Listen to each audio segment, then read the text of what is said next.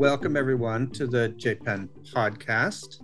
Today, I'm delighted to welcome Manpreet Mundi, who is professor of medicine at the Mayo Clinic in Rochester, Minnesota. He specializes in endocrinology, diabetes, and metabolism, but more importantly, he's heavily involved with the home parenteral nutrition program and the inpatient nutrition program at Mayo Clinic.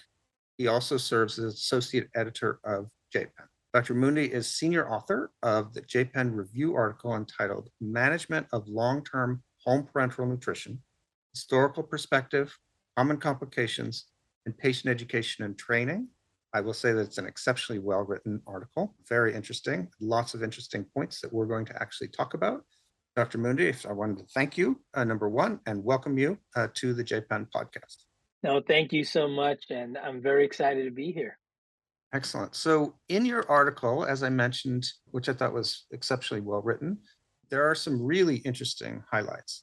There is a historical perspective in terms of how it came to be, et cetera, et cetera. But one thing that really stood out to me was the management of central line associated bloodstream infections. And in that paragraph, I was struck by the improvement over time in central venous catheter salvage. And I wanted to probe into your group's experience. What factors do you think led to such an improvement over time in central venous catheter salvage? Yeah, absolutely. And before I answer that question, I'll just take a step back. When we talk about this concept of catheter salvage, what we're really discussing is an attempt to keep the catheter in place when we know there's an infection. And this is the key point because this is so counter to what we all want to do. If we have a patient where we know it's a catheter infection, the first thing we want to do is remove the catheter. But in this case, we are attempting to salvage the catheter because over time, with repeated placement and replacement of these catheters, we can damage the vessels and then lose access. And for our patients with intestinal failure, if they depend on TPN for their nutrition and hydration, this vascular access is their lifeline. And we have to maintain that at all costs. And we have many examples where patients, unfortunately, have lost access above the diaphragm, and then we have to resort to using lumbar lines or femoral lines, which are not as good as you can imagine. So, in order to do this, one of the first things, and many other intestinal failure programs also have done this, is that we develop an actual protocol for catheter salvage. If a patient develops a fever, we ask them to report to their closest emergency room or urgent care and be assessed clinically.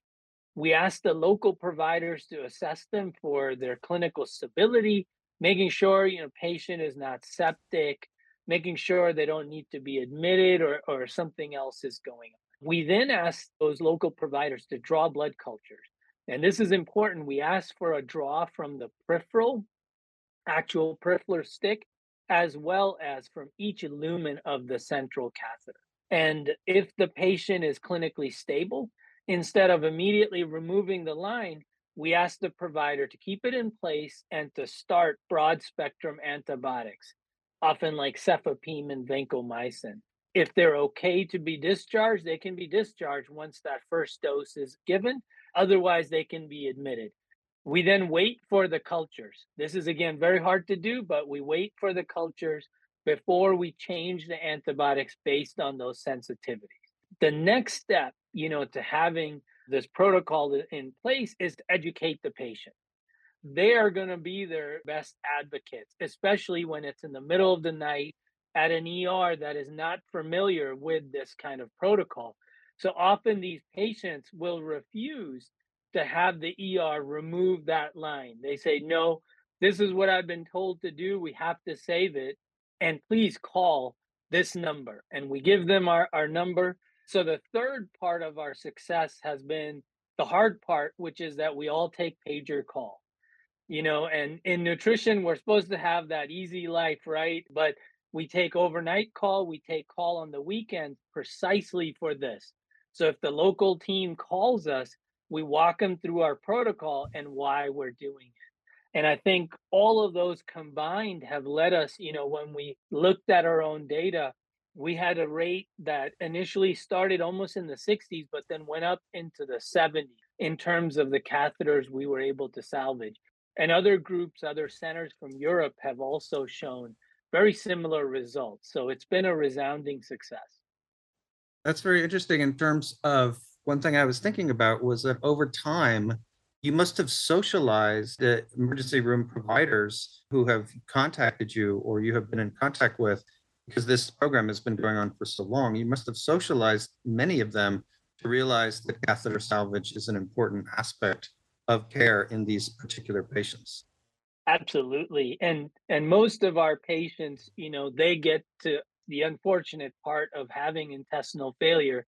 They get to know their local providers because they rely on them for their routine care, their routine blood draws. And so, yep, most of them will get to know this protocol and can follow it pretty well. Our manuscript also helps where we outline in a step-by-step manner, so that can also be followed as well. Yeah, that's excellent. And it's great to see and hear that the protocol has been adopted elsewhere because, as you said, these lines are lifelines, and you certainly don't want to go below the diaphragm. And those particular lumbar and femoral lines are really the last resort. Thank you for that insight, number one, into catheter salvage history over time. And I think it's also very important in terms of the patients being not only educated, but also empowered to basically speak up and say, no, we're not going to take this catheter out. And here's the number to call. I think that that's a really probably the most important development in terms of saving those particular catheters. The article talks about intestinal failure, and you touched on that a little bit. And I want to ask you a kind of complicated, hard question in terms of the mechanism of intestinal failure. What would be your opinion, if you were to guess, on what the mechanism of intestinal failure associated liver disease is in the home parenteral nutrition population? It's a great question. It's very difficult. The easy answer is it's multifactorial. Mhm. And I could stop at that. But unfortunately, what we're talking about here is one of those complications, just like losing access, that can also be life altering or sort of life ending for many of our patients with chronic intestinal failure on parenteral nutrition. And what we're referring to is intestinal failure associated liver disease, which is liver disease in patients with intestinal failure without known causes of liver disease, such as hepatitis. And so in this case, we're thinking that the contribution here is from the intestinal failure in itself or from the parenteral nutrition. And previously, this was called parenteral nutrition associated liver disease, PNOL, but we've gone away from that because we think it's not just the parenteral nutrition. And so when you look at from an intestinal failure standpoint, the first thing is the change in anatomy. Often these patients will have endojejunostomy, they'll have an endoileostomy, they may have some colon left, and sometimes that part of the colon is connected to the ileum or the jejunum. So there's a big change that occurs in their intestines. Often the ileocecal valve is missing as well. This combined with the fact that they get most of their nutrition from parenteral nutrition, may or may not be eating as much. This leads to changes in the microbiome. It leads to changes in the intestines themselves that predispose to inflammation, maybe even infections. All of that can impact the liver. On top of this, you then have the parenteral nutrition in itself. One is we're providing it intravenously instead of the way the body is used to, which is receiving it enterally. This can lead to changes amongst itself, just like cholestasis, right? Other parts of it, we're giving high amounts of dextrose often. We're using lipid emulsions like soybean oil lipid emulsions that have phytosterols. The soybean in itself has high amounts of linoleic acid, which is an essential fatty acid, but it can also raise the levels of arachidonic acid, which can then be inflammatory in itself. So you could see I'm just naming so many different components that can impact the liver. We just talked about central line infections, but when we have an infection That can cause inflammation. Then we treat with antibiotics, and those medications can cause the liver to also, get upset. And so we see that all of this can contribute.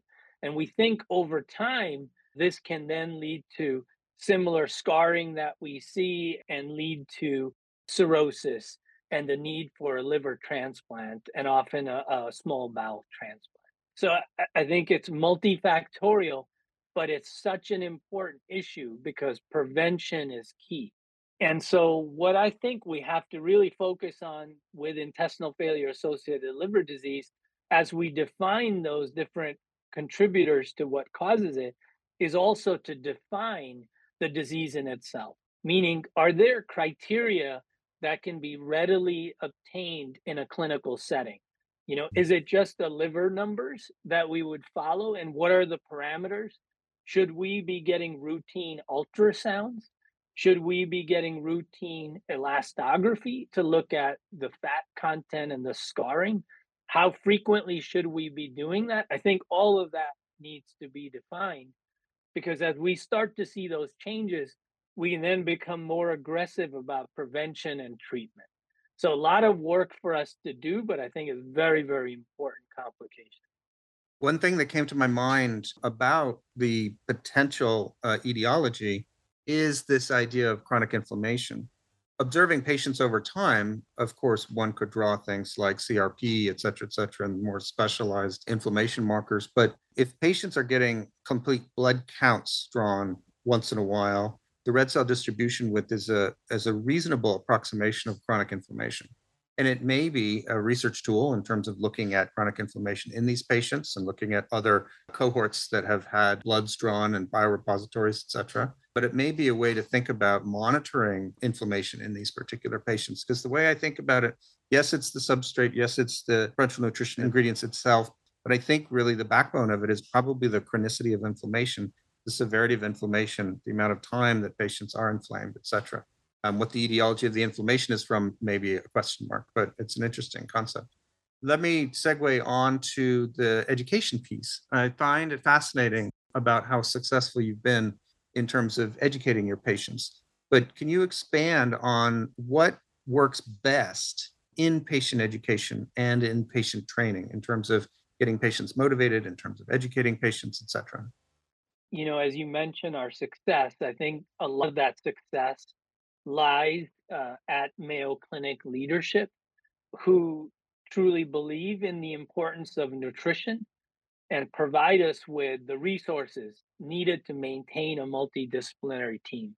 I bring this up because across the country, we're seeing that, as key leaders in our field are retiring, as centers are looking at the revenue that a program managing intestinal failure generates versus procedures, right, for a gastroenterologist, we're seeing that teams across the country are being disbanded instead of being formed. And so it's a big concern, but we've been lucky enough to be able to maintain our multidisciplinary team. And I think that is perhaps one of the biggest reasons for our success. In order to have adequate patient education and training, I think we need a multidisciplinary team that consists of nursing, dietitians, as well as providers. Each of us brings a different skill set and background knowledge that we impart to patients. The second for us, just like with our protocol for infections, is having a manual, having an actual document that we give to patients, and it's now a folder, but we give to patients. It allows them to take it home, to read through it, to study it, and to use it at the time that they are providing parenteral nutrition. Our manual has really evolved over decades of managing patients. We've also had the input of experts from patient education to ensure that the language is appropriate and something at the right level for patients to follow. The third is the commitment of our staff members. And our team always has felt that prevention of complications such as infection starts with education and training. So we actually dedicate about 8 to 10 hours of in person, hands on training to make sure that the patient understands how to provide TPN at home, how to connect, disconnect, how to care for their central line, how to manage complications when they arise. And we only discharge the patient once we know they've mastered these skills.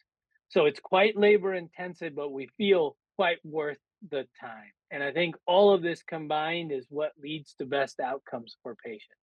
That's very interesting in terms of the amount of resources put in, but similar to other programs like keeping congestive heart failure patients out of the hospital, there has to be some very creative thinking and some resources put into patient education and patient follow-up. The last piece that I wanted to pick your brain about is about your experience with home parental nutrition caregiver burnout. I can imagine, and I know for sure, that chronic disease equals caregiver burnout. So, in terms of your particular experience with home parental nutrition, because it's lifelong, what has been your experience with caregiver burnout? Yeah, this is such an important topic for us to be discussing. And I think we need a lot more of this kind of discussion. I think provider burnout is probably the highest I've ever seen it in my entire career. I think with the COVID epidemic, what we saw from the patient side was a lot of deferral of care. Many of our patients in the intestinal failure group, they didn't want to come in for their annual visits. They didn't want to come in for their blood draw, their routine lab draw. They were afraid to come into a healthcare facility and wanted as much as they could through telehealth and non in person care. On the other end of the spectrum, we had staff who were working just extremely long hours under what I would consider grueling conditions. When you looked at our hospital and we're constantly wearing masks, face shields, we're seeing, our colleagues then leaving the field entirely. They're retiring. Some maybe they became ill, they succumbed to illness, even COVID. So we're experiencing all of this, and it's led to now, us being extremely short staffed in all disciplines at a time when those same patients who deferred care are now starting to come back. So all of them are coming back all at once as well.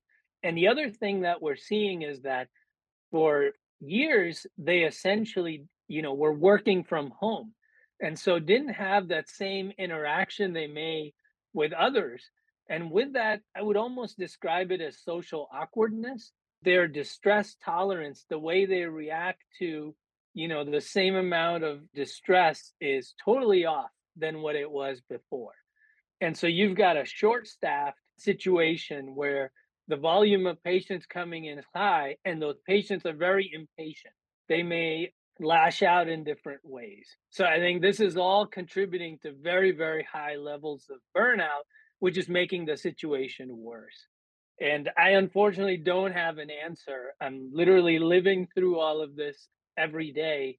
But what we have tried to do amongst ourselves is to be there for each other.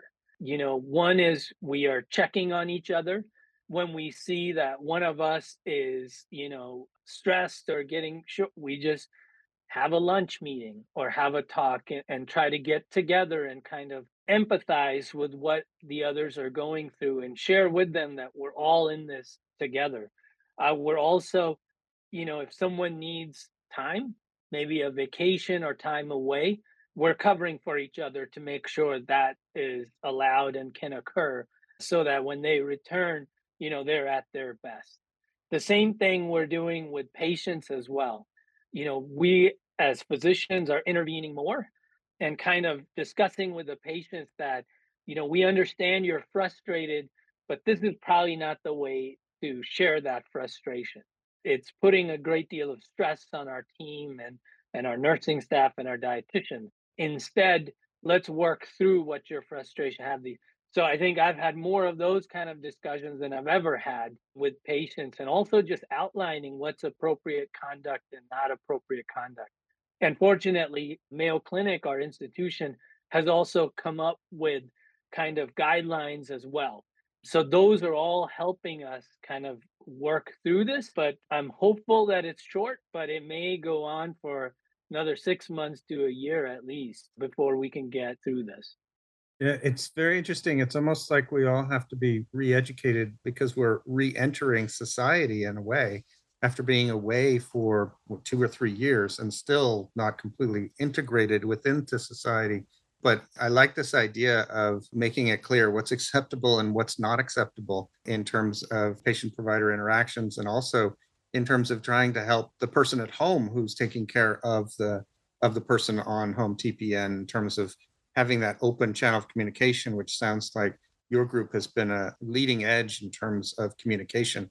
Just the idea of having a pager for communication to outside providers and emergency rooms, but also to your patients, that's really a step up in terms of the amount of involvement in the patient's care. And that's probably why your patients do better in terms of catheter salvage and other types of issues. Thank you, Dr. Mooney, for sharing your expertise on this topic. I also thank our audience for listening to this Aspen podcast.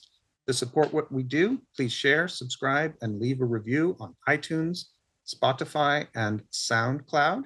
For JPEN, this is Kenneth Christopher signing off. Thank you very much.